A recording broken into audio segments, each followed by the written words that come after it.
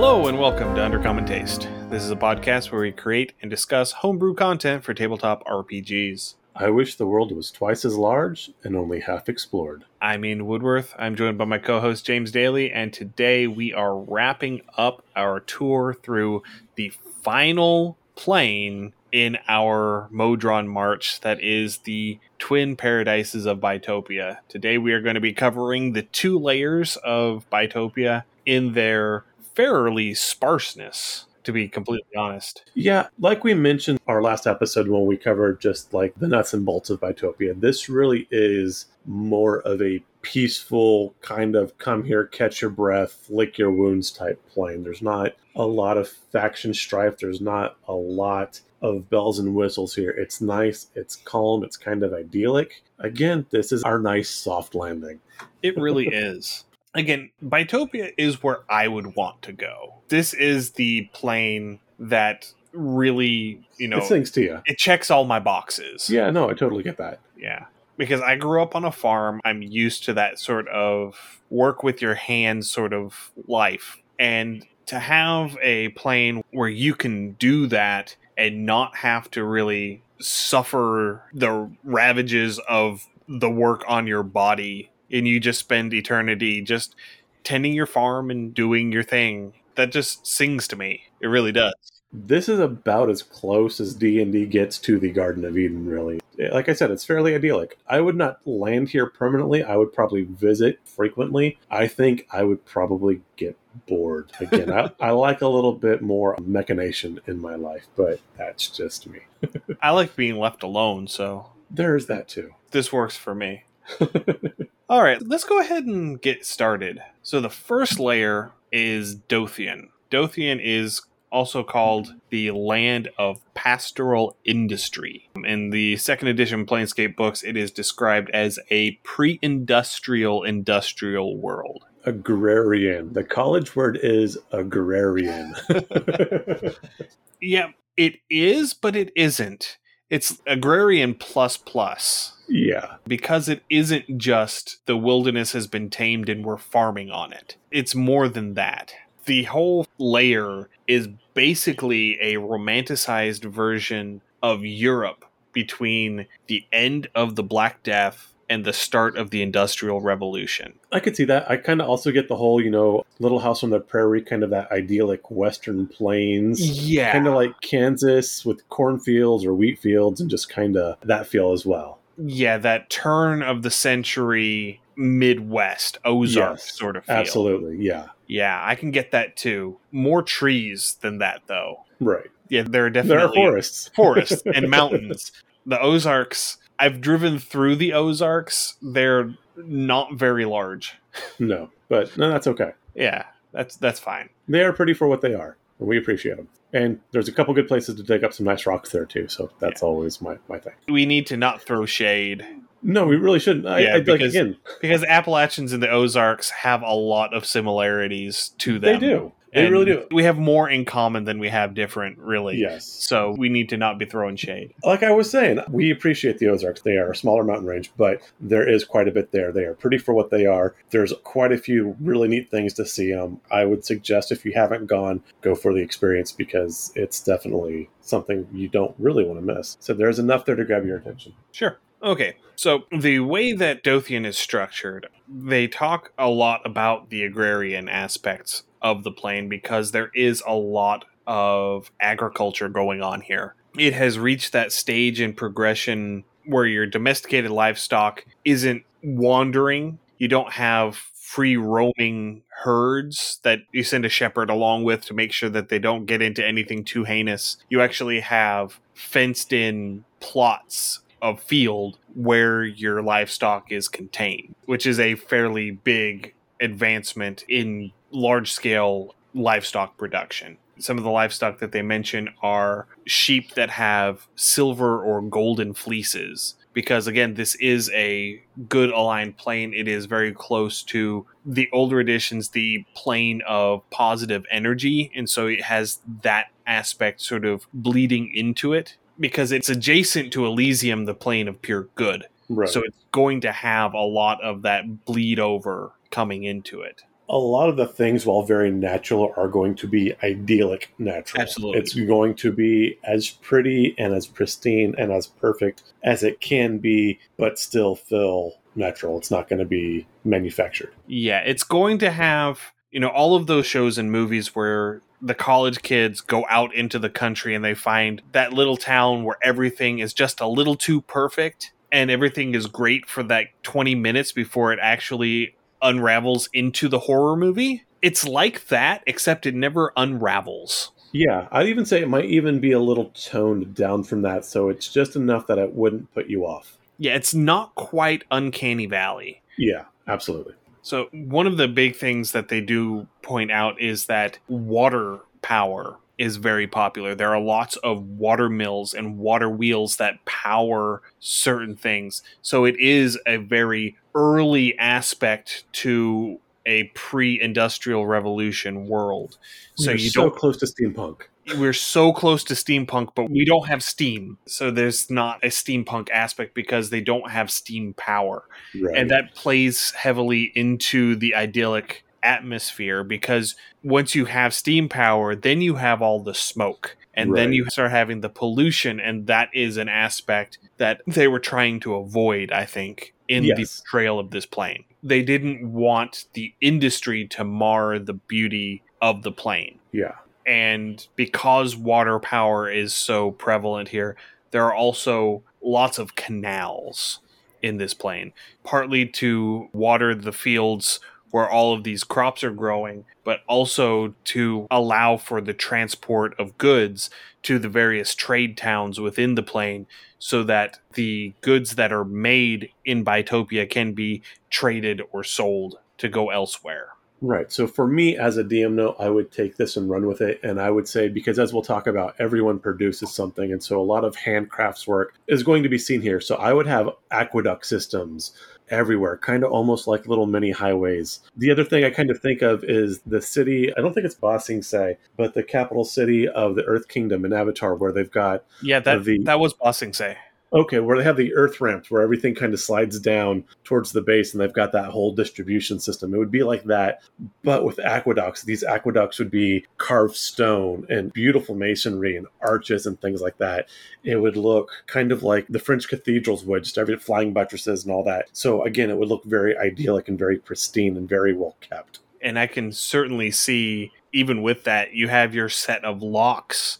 So that way, the aqueduct that is coming out of the mountains has a chance to step down periodically. And at each step down, there may be even like an offshoot that leads off towards another town. Yeah, that would make perfect sense. And because Dothian is a very tame layer compared to Shurok, where the weather is very volatile, you would be able to establish this sort of aqueduct system and be able to maintain it because you don't have to worry about the ravages of the elements to try and disrupt that. Right. And again, where everything is so idyllic and so regular and pristine, you could probably even set up some form of transport or schedule where you could like mass ship things. And again, depending on how in depth you would want a cityscape here to be built, but this would be something you could definitely develop where you had certain areas of the aqueduct run at certain times where you could move people as well as stuff. And this would run like clockwork because everything here is idyllic. And a lot of these trade towns are set up on the major rivers because there are a lot of rivers that run through Dothian too. And the rivers are broad and deep and slow, all very conducive for river travel and river trade. Yes. And so there is definitely a lot of river travel. And I would even go so far as to point out that the River Oceanus does run through this plane. Yeah. Is not explicitly stated in the 2nd edition or 3rd edition books. But if Oceanus is in Mount Celestia, which is on one side, and it's in Elysium, which is on the other side, it has to go through. Yeah, it has to. So, I mean, the River Styx doesn't jump over any of the planes on its way from one side to the other. The River Oceanus doesn't either. No arguments from me. Yeah. As I mentioned, Dothian is the production layer of Bytopia. The raw materials are harvested primarily in Shurok. Not exclusively. There are mines and lumber mills and all that sort of thing going on in Dothian as well. but they are primarily gathered in Shurok and brought to Dothian, where the craftsmen do what they do. Most of the raw materials that you're going to find within Dothian are going to be agricultural materials. So you're going to have foodstuffs, but you're also going to have things like cotton and flax. You're going to have leathers and fleeces. You're going to have meat from the animals. You're going to have things like feathers. Feathers are a big thing. Yes. It's not so much anymore, but trust me, in medieval and Renaissance Europe, feathers were a big thing. Being able to have a down feather mattress was the sign of opulence. Yes. Again, kind of for a more Americana focus, the type of things you would vision in quote, quote, the general store you're going to find here. It's going to be, again, necessary items, generally handmade, nothing terribly complex. It is going to be simple. It's going to be functional stuff that you can make your own shirts or make your own supplies. It's a lot of not raw resources, but simple resources that you can later move in. So you'll have lumber that you can either use to build a fence or a house or a gate or use for art. It's not going to already be broken down and specialized. Sometimes. Generally. Because there are also those master level craftsmen here. And so you are going to have your ornate woodworking, you're going to have your ornate pottery, you're going to have your high quality smithed weapons and armor, you're going to have your quality jewelry and gem cutting, you're going to have all of your silver and gold filigrees, you're going to have glass blowers, you're going to have all of these fine crafts in addition to your simpler crafts. Right. But they are going to be far fewer.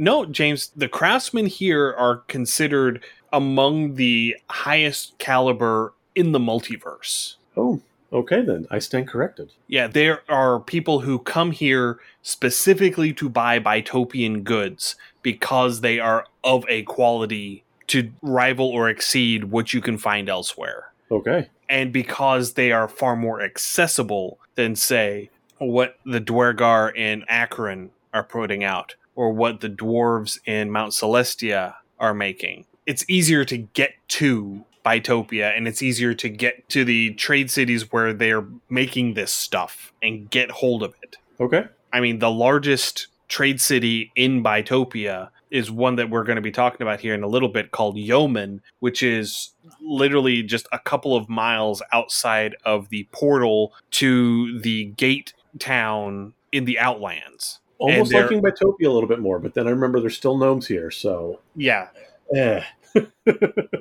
You and gnomes. Gnomes and halflings, they weird me out. They scare my knees. They weird me out. They're tiny. I just don't get them. All right, let's go ahead and get started on the elements of Dothian, especially since James is talking about his phobia of gnomes.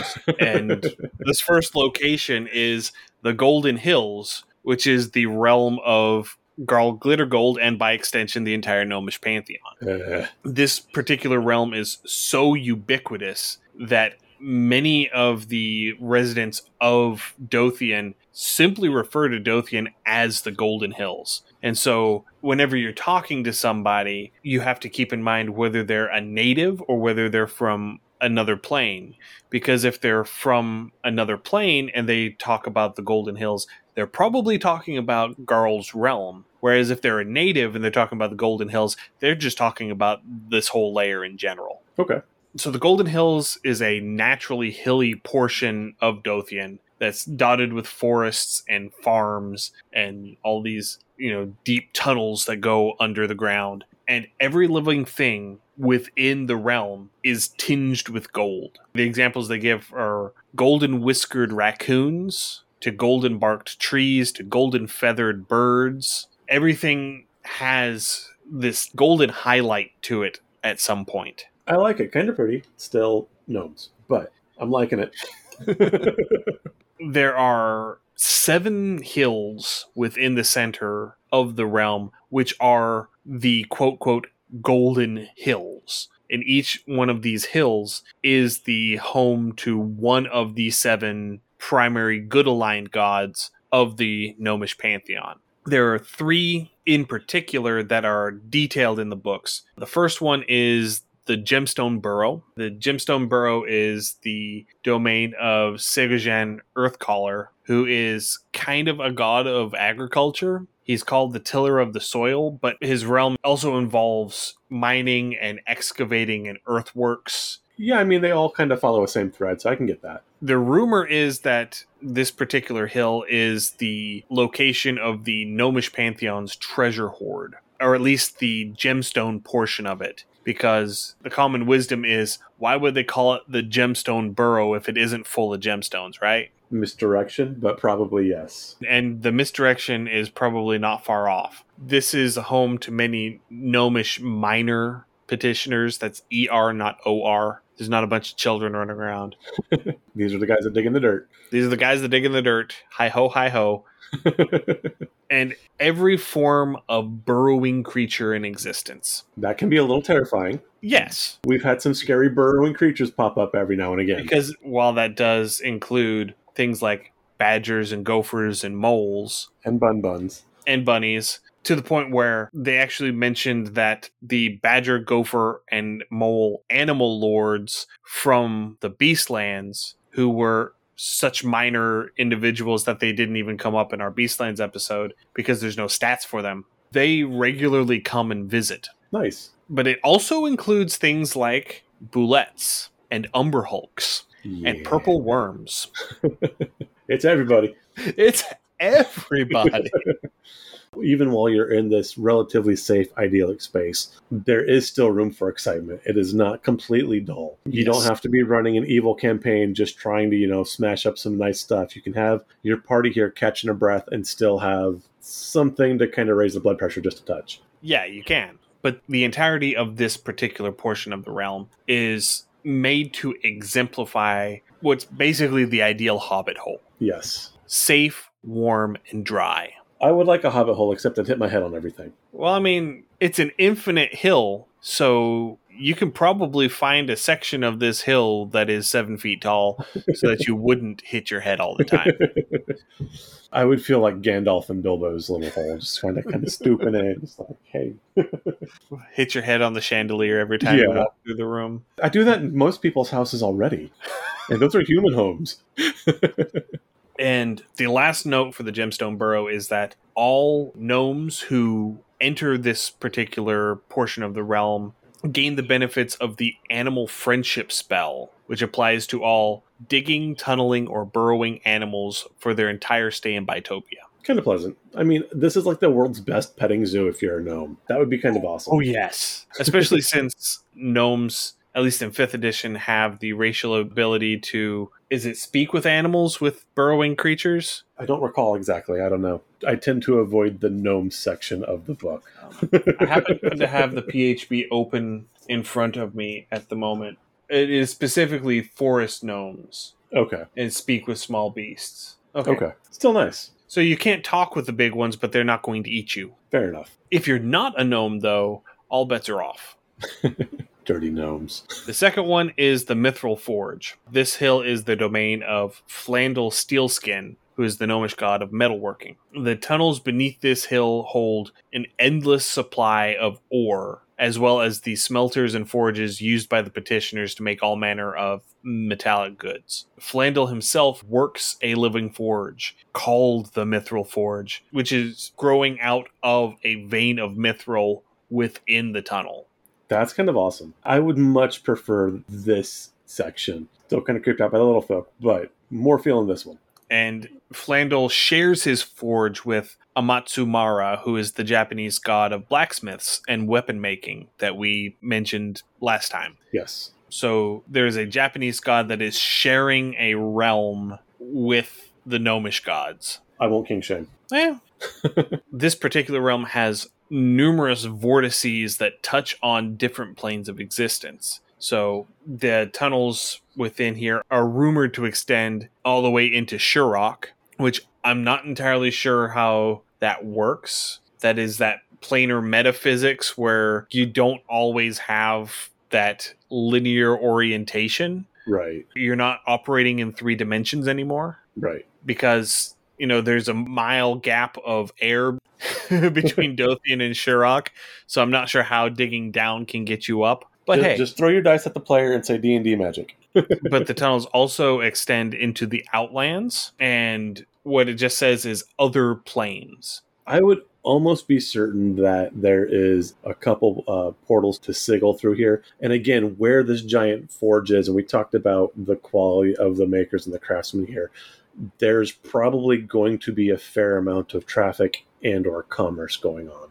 Well, there is an NPC merchant that is mentioned by name, and I didn't think to write his name down, but his whole thing is he comes in and trades to pick up the goods that are made here and takes them off to Yeoman, which is the primary trade town in Bytopia, to facilitate the trade between the gnomes and the outside. I like it. So the other planes that the tunnels touch aren't named in the books, but it does mention that the denizens wouldn't be happy to find out the gnomes were down there mining out from underneath them. Ooh. So I'm thinking things like you're obviously going to have them going into the elemental planes of fire and earth, and possibly even the para-elemental plane of gems. I could see that. I could see Mechanus. I can see Mechanus. I can see Akron. Was Akron the other plane where the Fomorians were, the ant peoples? The Formians? The Formians are in Arcadia. Arcadia. I would say Arcadia as well.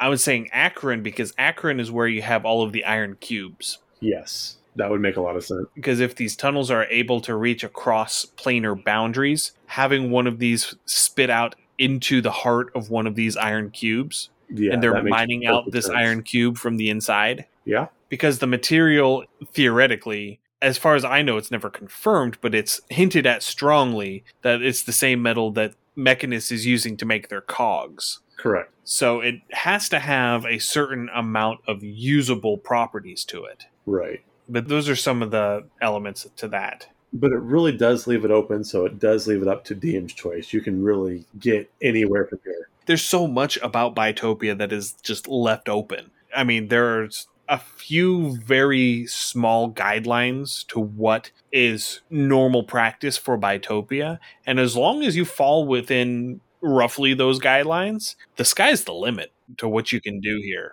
Bytopia really does wind up being kind of a catch-all, which is kind of nice. Yeah. And the final detail about the Mithril Forge is that any gnome who enters the presence of the forge gains the benefits of a Ring of Fire resistance for 1 full day, regardless of where they go upon leaving the forge. Nice. That would definitely help with going to some of those earth elemental planes and doing some digging.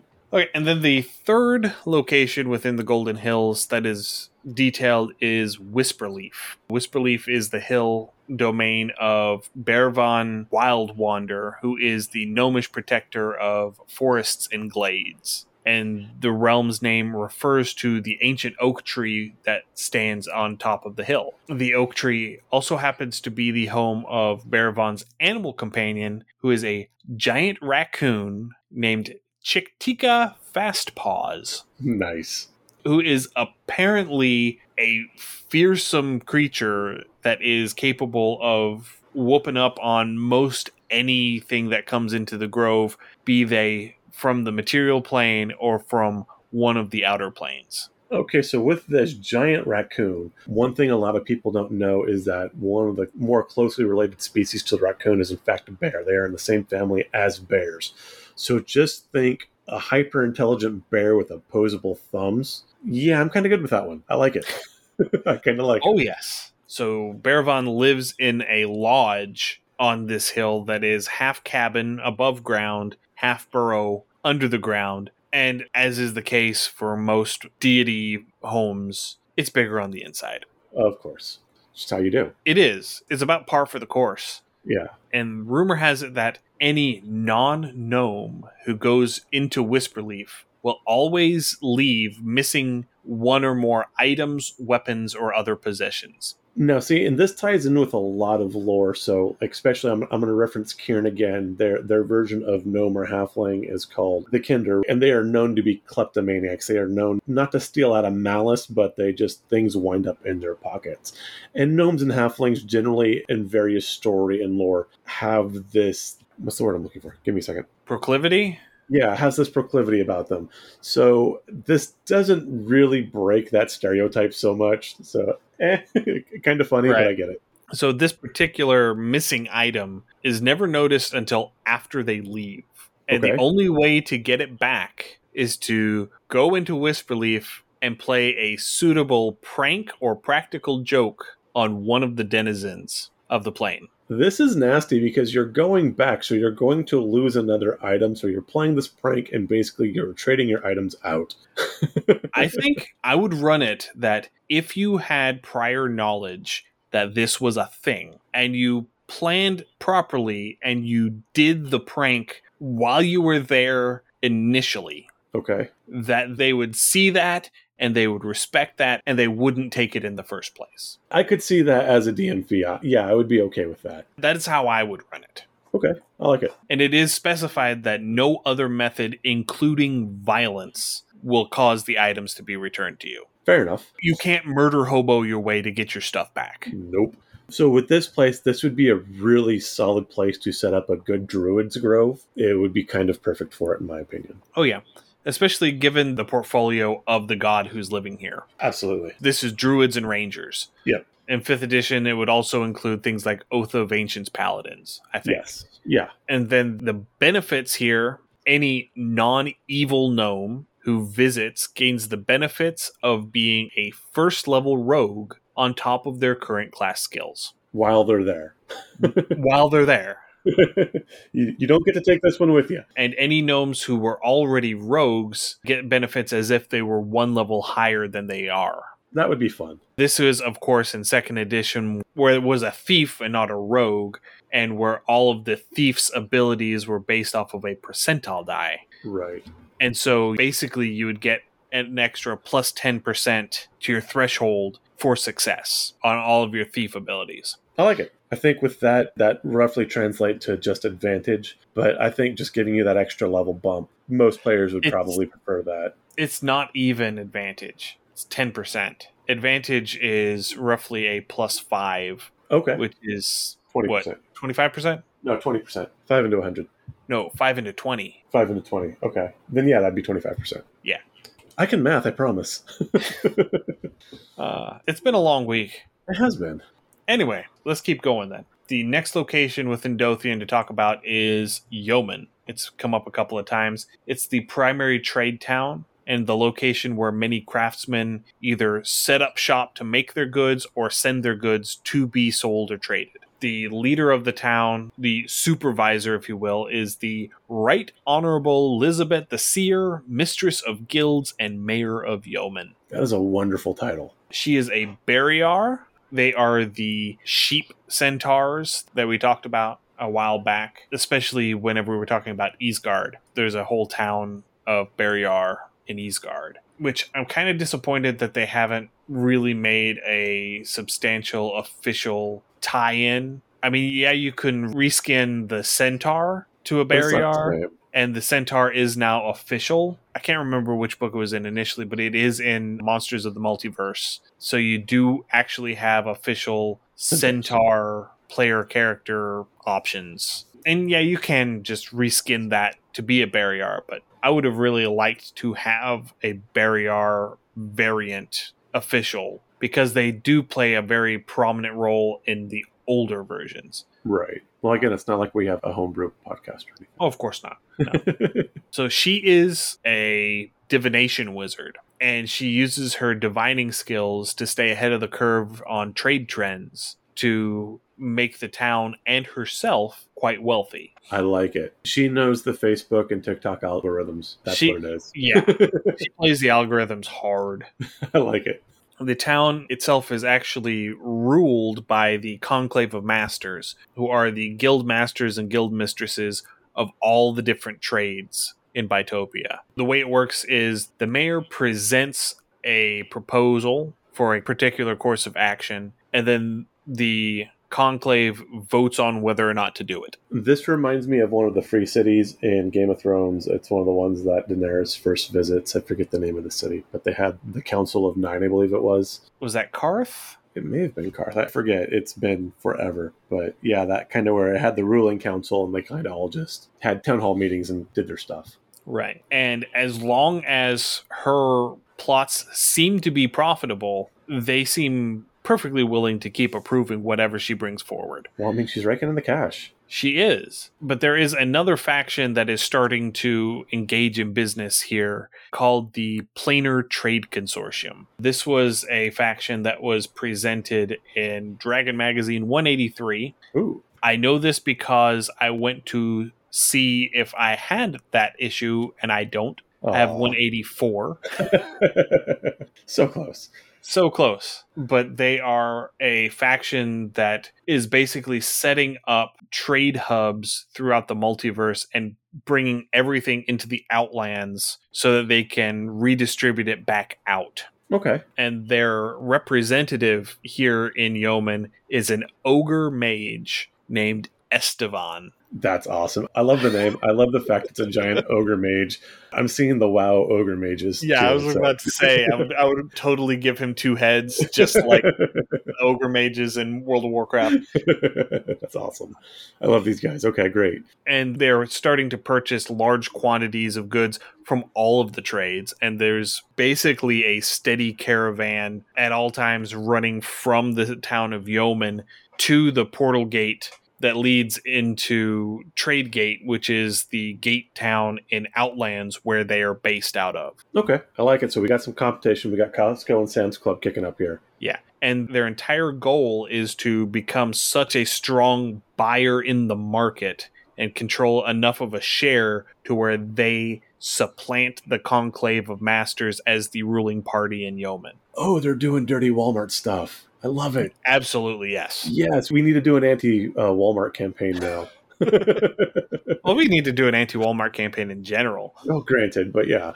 And then the third faction that's really playing ball here in Yeoman is the Order of Plains Militant, which we talked about a little bit last time. They're starting to gain converts. Some of the converts are members of the Conclave. Most notable is Guildmaster Thanos Darkwove. That is not an ominous name at all. No, not at all. He is the Guildmaster of Yeoman's Weavers Guild. Okay. And he sees the Brethren, the Order of Plains Militant, as a stepping stone necessary to gain enough influence to make himself mayor. This guy's absolutely going to have the top hat and like the giant black handlebar mustache. And the monocle. Yeah, and the monocle. Absolutely. And the crystal-topped cane. Yes. Oh, God. He's basically going to be the Penguin. Yes. That's perfect. That is perfect. I love it. Gonna have coattails and everything. No, that's perfect. I love it. And then the last notable location within Dothian is called the Baku's Graveyard. As we mentioned in our last Bitopia episode, the Baku are these elephant-like creatures. After the episode, I actually went and looked up some of the real-world mythological lore behind the Baku. I always thought that they were a South Asian creature, but they're actually from Japanese mythology. Nice. And they are a chimeric creature. They have, I think it was like the trunk and body of an elephant, but the paws of a tiger and a couple of other things. That is like terrifying. A rhino's eyes, maybe. And the whole thing was, it's basically a creature that was cobbled together from all of the leftover parts when the gods were creating the creatures to populate the world. Yeah. So it is a divine chimeric creature from Japanese mythology. Apparently they had a renaissance and were fairly popular in the early 20th century. Okay. There was a period where it was very common, especially for children, to have a carved Baku figurine sitting beside the bed when they slept, because the Baku eat dreams. Okay. So they were kind of one of the first memes. Kind of.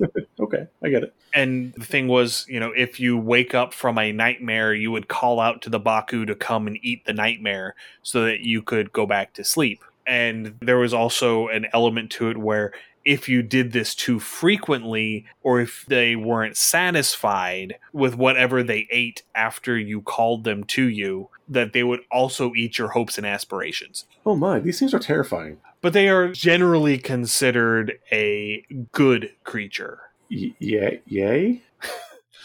I don't know. I'm not feeling these ones. That's more of a if you abuse their purpose. I get that. They're kind of terrifying. I mean, elephants are cool. Rhinos are cool. Tigers are cool. But you start mixing rhino, elephant, and tiger together, and that is nightmare fuel. That's where your freaking nightmares are coming from. And then this thing is going to sit there and eat your hopes and dreams on top. Yeah, of course I'm having freaking nightmares. Anyway, getting back to Bitopia. Yes. As the name suggests, the Baku Graveyard is a location where the Baku go in their old age to die. It is a literal elephant's graveyard. Okay. There are a faction of Baku that live here that are referred to as the Holy Ones. These are the Baku who lead the species as a whole, and they are differentiated from the other Baku by their long mats of thick hair. They're basically woolly mammoth Baku. Okay. And they never seem to feed on the vegetation within the grove, nor is there any surface water there to support the herd, but they stay here nevertheless.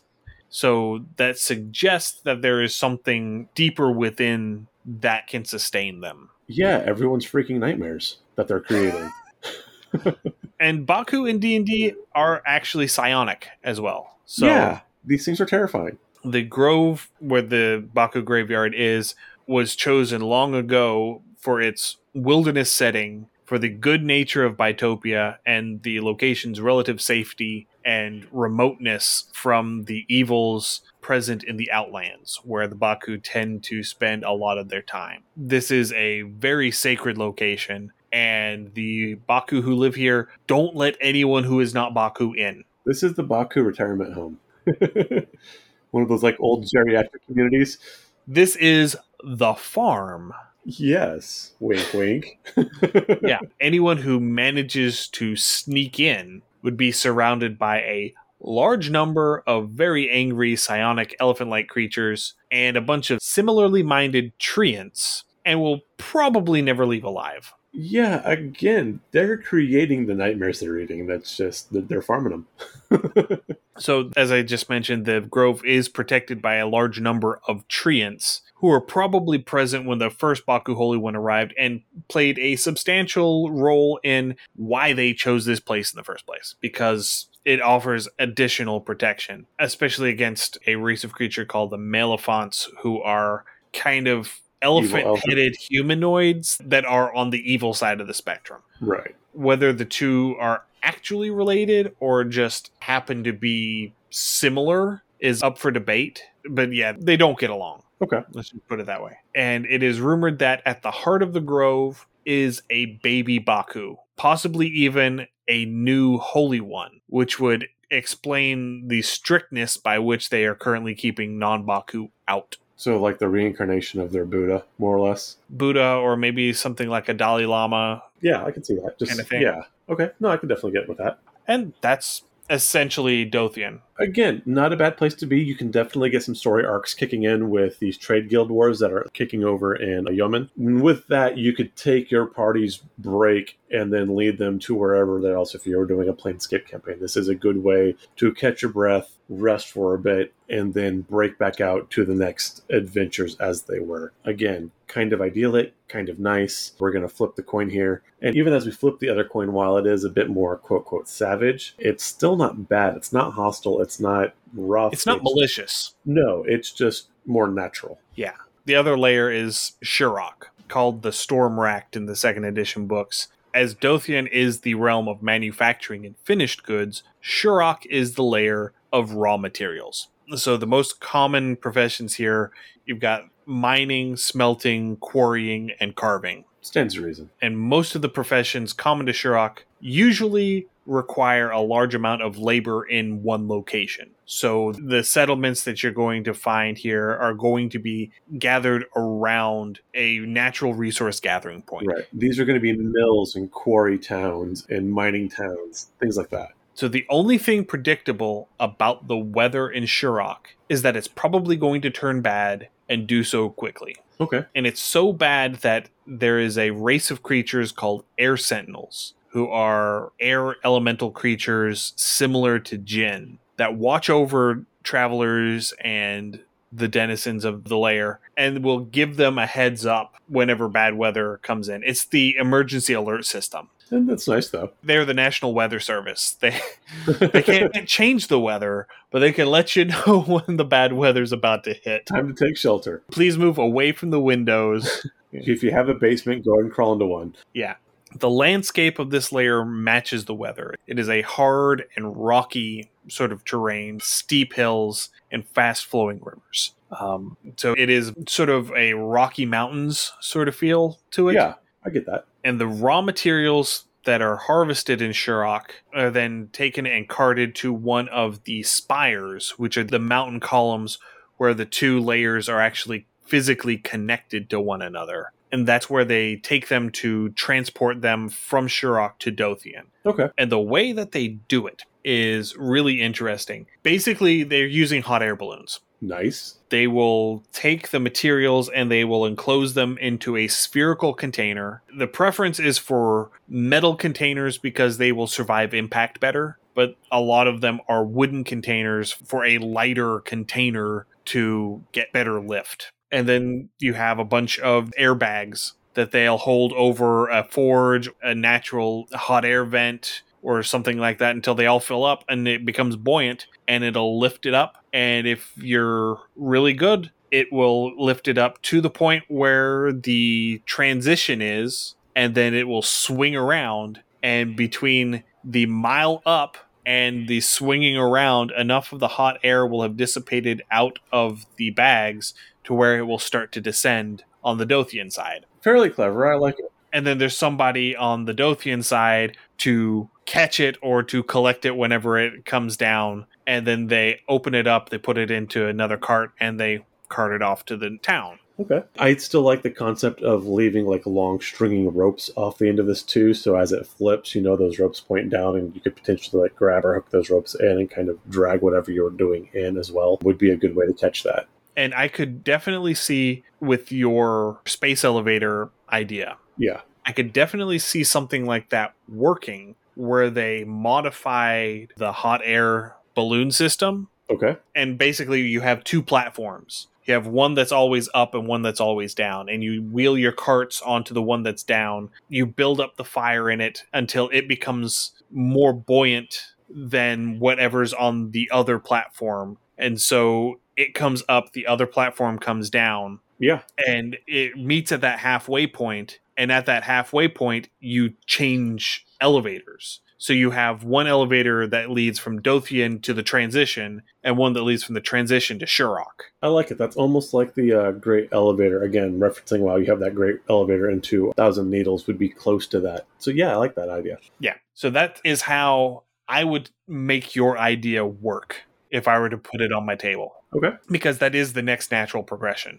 Yes. The next natural progression is, how can we do this without all of the labor required to take it out of the wagons and put it into the spheres, while also making it more secure than the spheres? Right. And the whole reason why they're doing this is because the few gateways that lead from one layer to the other, they're all controlled by the guilds. The guilds have them all on lockdown, and if you are trying to get through them and you're not a member of the guild, you have to pay a pretty hefty tariff for the privilege of using that gateway, if they'll even let you use it at all, because they aren't going to let their competitors pass their goods through their gate. Right. And if you're mainly mining raw materials like rocks and ore, you're not really too worried about it getting banged up in transport. So if your stuff crashes and plummets to the opposing surface, it's still there. You're not losing a whole lot of value. Right, but if you have stuff like Porcelain. especially yeah, porcelain, or especially things coming from Dothian back to Shurok, because the people living there need stuff too. So things like furniture or glass or ceramic or porcelain, or even, going from Shurok back, things like gemstones. Yeah. Because that they're coming up with some big honking huge gemstones. Oh, yeah. And the value of that gem is in its size. Yes. And if you have a heavy impact, you can shear it, and now you have 2 or 4 or 20 pieces, depending on less in value. That are much less in value. So yes, that is the reason why they use the hot air balloon system, because They got tired of having to pay to use the portals, and it's mostly secure. Most goods make it from point A to point B mostly intact. Again, got a reference file on this one, but it's very much goblin engineering. It works most of the time. 70% of the time, it works 100% of the time. Yep. And speaking of these spires, the largest of these spires is simply referred to as Center Spire. It is a massive peak. It is devoid of all vegetation, and it is the most easily traversed column in Bytopia. It also has the benefit of being an afternoon's brisk walk from Yeoman on the Dothian side. So this is also the closest large spire to the major trade city of Bytopia. It was almost like it was planned. Yeah.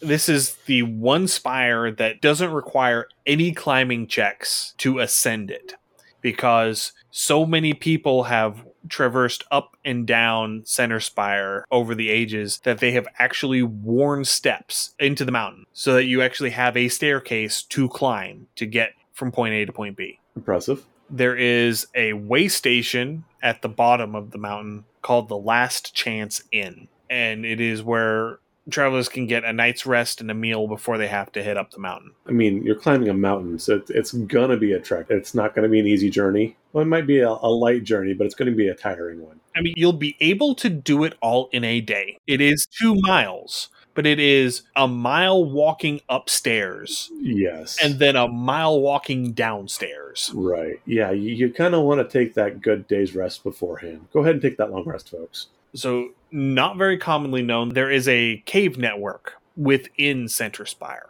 And some of the caverns actually cross the threshold between the layers, creating a natural gate. Okay. I like this idea. For this, I would run some sort of like cartel campaign where maybe you're trying to smuggle something in or out or across. You're definitely going to find like your Thieves Guild folk kind of hanging around this area. You know, some of your ne'er-do-wells that don't want everything to go through customs, definitely through here. Especially since, because this gate is in a unique position, being neither in Shurok or Dothian, it sometimes shifts its destination. Okay. Most of the time, if you pass through it and you're not able to just go follow the tunnel from point A to point B, you'll end up on the astral plane. Oops.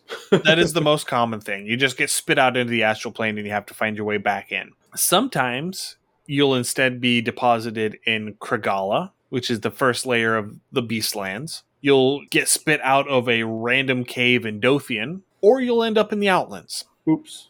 And even more rarely, sometimes you'll get spit out into Gehenna, Carcerai, or Hades. I like this, and I would definitely have like the Smugglers Guild or whoever, like you buy your pass at the gate and you take your chances, and maybe they may or may not know where the gateway's pointing out at this exact moment. So, you know, maybe they adjust their prices depending.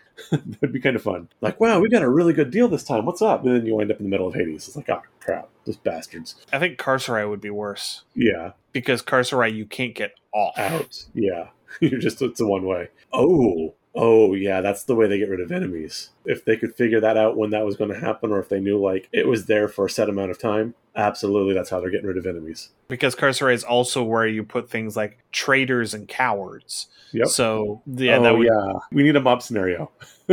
Absolutely, yeah. That works real well. As an aside, there are people who believe that the 2 layers of Bytopia are literally trying to pull themselves apart, and that the spires are the only things that are holding them together. With the way the gravity points, that makes a bit of sense. They also cite that no other plane has the same sort of sandwich effect for their layers that Bytopia does. Okay.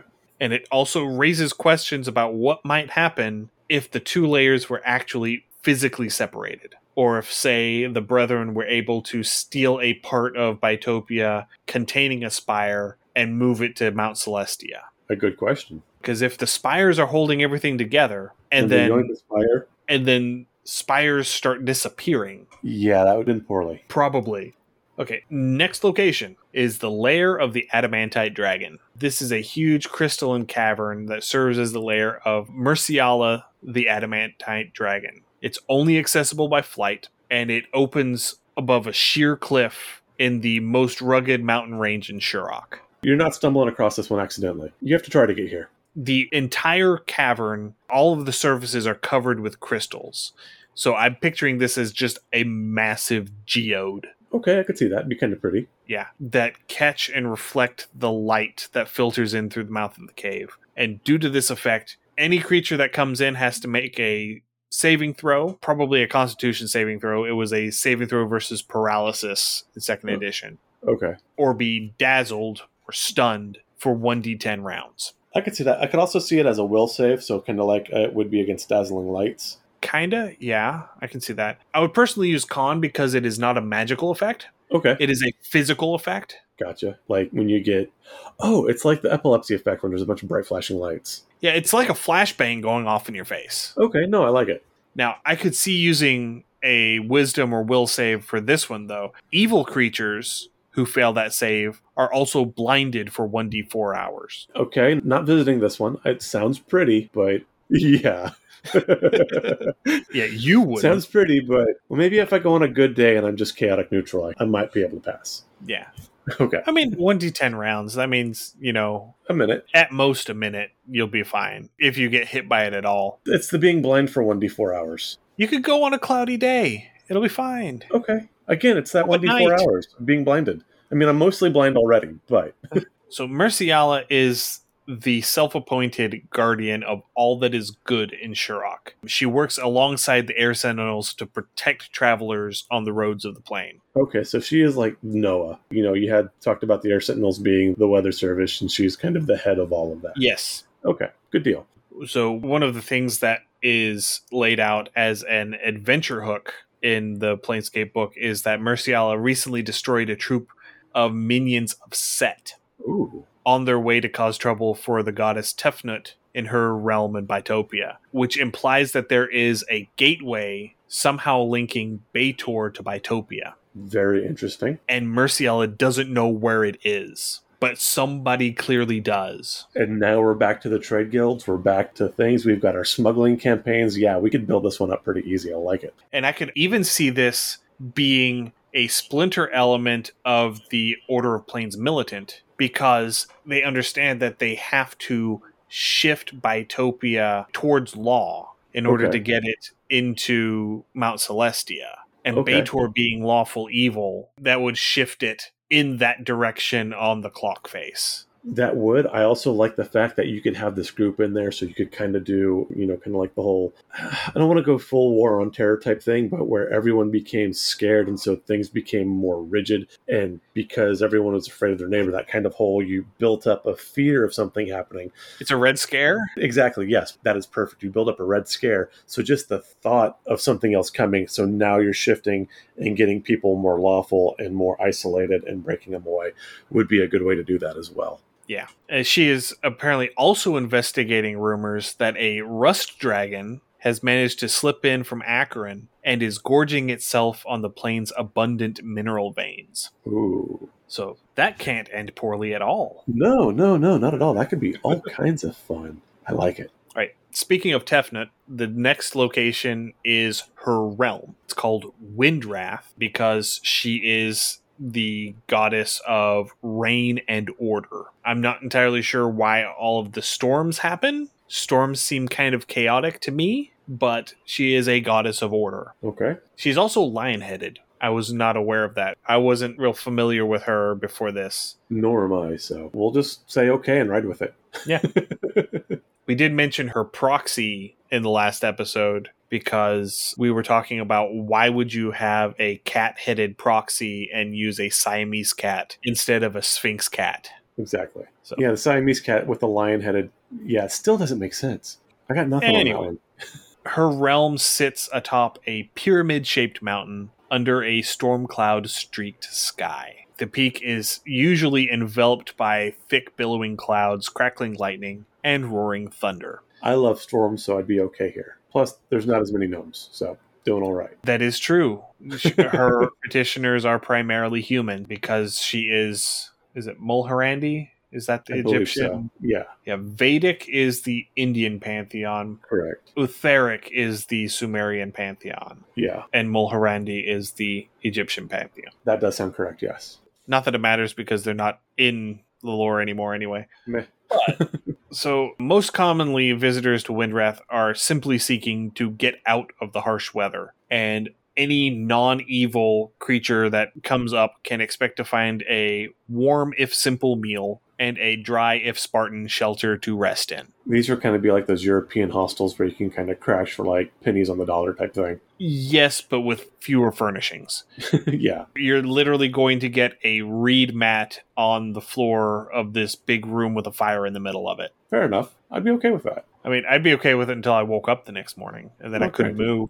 Well, then you can go to that last chance inn and get a good night's sleep, and then you'll cross over, and it's okay. Yeah. It's better than sleeping in the rain. So her petitioners live beneath the summit, either in deep caverns or under stone overhangs, or in pyramid-shaped structures that are carved from the stone of the mountain. And the largest of these conglomerations is the village of Stonekat, where her petitioners carve hieroglyphics into stone tablets, which are then sent to the worshippers of Tefnut on the various material plane worlds where she is worshipped. All right. Which is interesting. This is the first instance that I have found of a god creating relics In direct communication. in direct communication with their worshippers. Yeah, good deal. And that's pretty much it. There's really not a whole lot about that one. And then the last location that we've got is called the Ridiculous Tower. I just like this one. It's great. This is the site where the Titan Epimetheus tried to build himself a tower to live in. He laid out his stones and he started building it. And after he started it, he decided that he wanted it bigger. So he just expanded the diameter of the tower as he went up. He didn't do any sort of shoring. He didn't take out the original foundation and expand the foundation. No, he just widened the tower as he went up. Because as we've mentioned, Epimetheus lacks any pretense of forethought. He is incapable of forethought. That is his nature. Yeah, this makes him fun. It does make him fun. He didn't even bother to cut the stones or even find stones of similar size. He just grabbed stones and started stacking them. I think this fits. And so eventually the tower overbalanced and it just collapsed around his feet. Physics is still a thing. And then he spent a day or three just sort of standing in the middle of all of these rocks that had fallen down. This is okay. Scratching his head and just staring at everything. And then he just sort of wandered off. That's it. Nah, okay. And he hasn't tried to build another home since. Or at least not another tower. This is kind of the epitome of ADD brain. It really is. Yes. He's just kind of like, oh, look, something shiny over here. He is dug from up.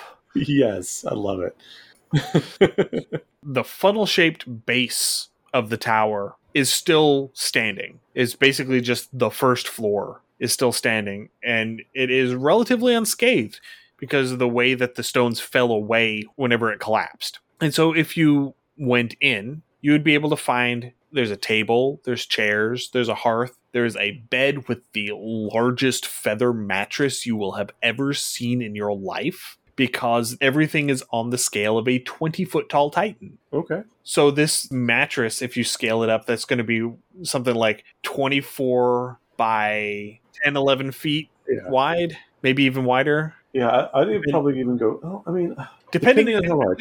It depends on what size bed it was. You know, Right. If it was a full size or a queen or a king, you could make it like a California king and it's like 30 feet wide. Yeah, I was going to say, 24 feet long. again, as we mentioned before, I tend to be taller than most. And so if I sleep on a standard queen and sometimes standard kings, my feet hang a good 3 or 4 inches off the edge of the bed. That's just how it do. So again, that scale. So if you made this thing to fit him at 20 foot tall, he wants some place to stick his feet. So yeah, I could see 24, 25 feet. Because you don't want your feet hanging off the bed, because then the monsters come and bite your toes. Speaking of monsters that are going to come and bite your toes, in the second edition book, one of the adventure hooks is that a druid had just returned from a communing with the elements adventure, spirit journeys or whatever the proper term is. And in their journeys, they came past the Ridiculous Tower, and they report that a pack of Naiaths have taken up residence in the tower ruins. Just because. Just because. Because they are crazy enough to fit. I like it. Especially with the random gravity that they can throw. So yeah, no, that works out great. Yeah. Toe biters. This place is fun. It kind of reminds me of one of the Wonderworks house, the Wonderworks kind of play museum things where the house is upside down. Kind of the feel I get with the whole upside down inverted tower thing. Just kind of crazy and wonky. I like it. I mean, it strikes me, going back to my farm boy growing up, it's like a grain silo that has had the top taken off of it. Okay, yeah, I can see that too. Because it comes down to the funnel at the bottom. Yeah. But yeah, that's everything. Yeah, that's Bytopia. Like I said, there is enough here for hooks. This is a great place to be in the middle of a campaign. If you're trying to figure out what to do with your party in between, they just hit 5th level or 10th level and you need something to kind of go and you need an extra week or two to kind of finish up the rest of what you're building for the next several weeks or whatever. This is a good place to drop your characters so they can kind of rest. There's some light stuff to do, but there's nothing crazy going on. And then from here, you can literally go anywhere. Quick, easy hooks. You can have adventures here, adventures off plane. This is a great staging area. And I can definitely see if you wanted to try and play into the fight that's going on currently between the Harmonium and the Governors over that bottom layer of Arcadia. Yes, definitely that would come And you wanted to do some sort of peace summit. Okay. This would be a great location to do it because it is neutral ground. Absolutely. Absolutely, yes. Because there aren't any factions that really and truly claim Bytopia. It's easy to get to. It's conducive to communication because there's no overarching hazards to the plane. This really is the B&B plane. Yeah. I mean, it took me this long to come up with it, but yeah, it's the B&B plane. So yeah, that's Bytopia, and that is our Modron March. Huzzah. We made it. We did. We still have to do the Outlands and Sigil. Yes. And we do need to at least give the Underdark a wink and a nod. Yes, we do. I think we might hold on to that and do that for episode 99, leading into episode 100. I like it. That said, to our listeners, we are quickly approaching on episode 100, which we are kind of stoked about. Yeah, August 24th is going to be episode 100. And I am going to be trying to wrangle up some of our friends in the TTRPG podcast community to sort of do what Goblin's Corner did on their episode 100, which is sit around and shoot the bull and answer some questions for an hour and a half and have pure, unbridled, unfiltered chaos. Flow of thought. Flow of thought. Wait, you're summoning me to unbridled chaos? You've been my DM. You know how this is going to work. I mean, I could always just kick you from the call if it gets bad. That is true. We are in my room, after all. Anyway, thank you everyone for joining us. Next week's episode is going to be one that we've actually already recorded. It was the interview that we did last Friday with Jack Killam, Jack the Giant Killer from Of Gods and Game Masters.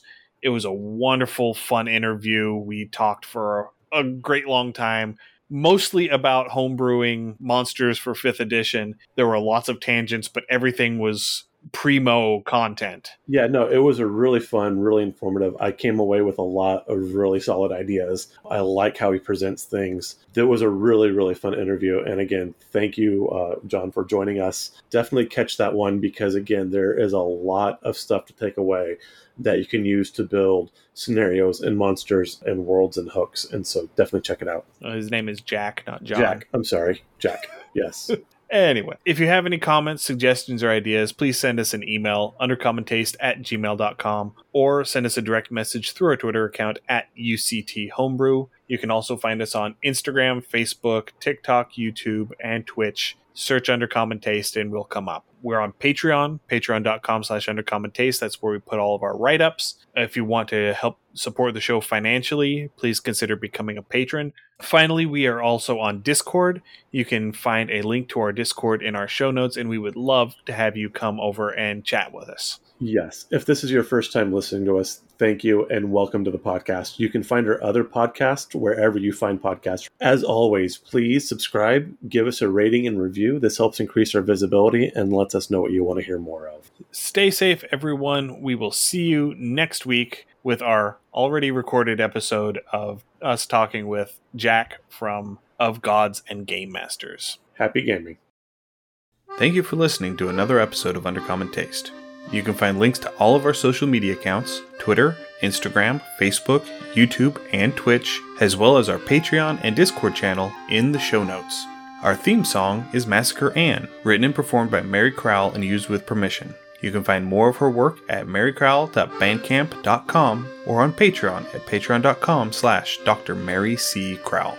Our logo was illustrated by David Sutherland. You can find him on Instagram at willex_73 or on DeviantArt at deviantart.com/David Sutherland. Thanks again for listening. Stay safe. We'll see you again next week.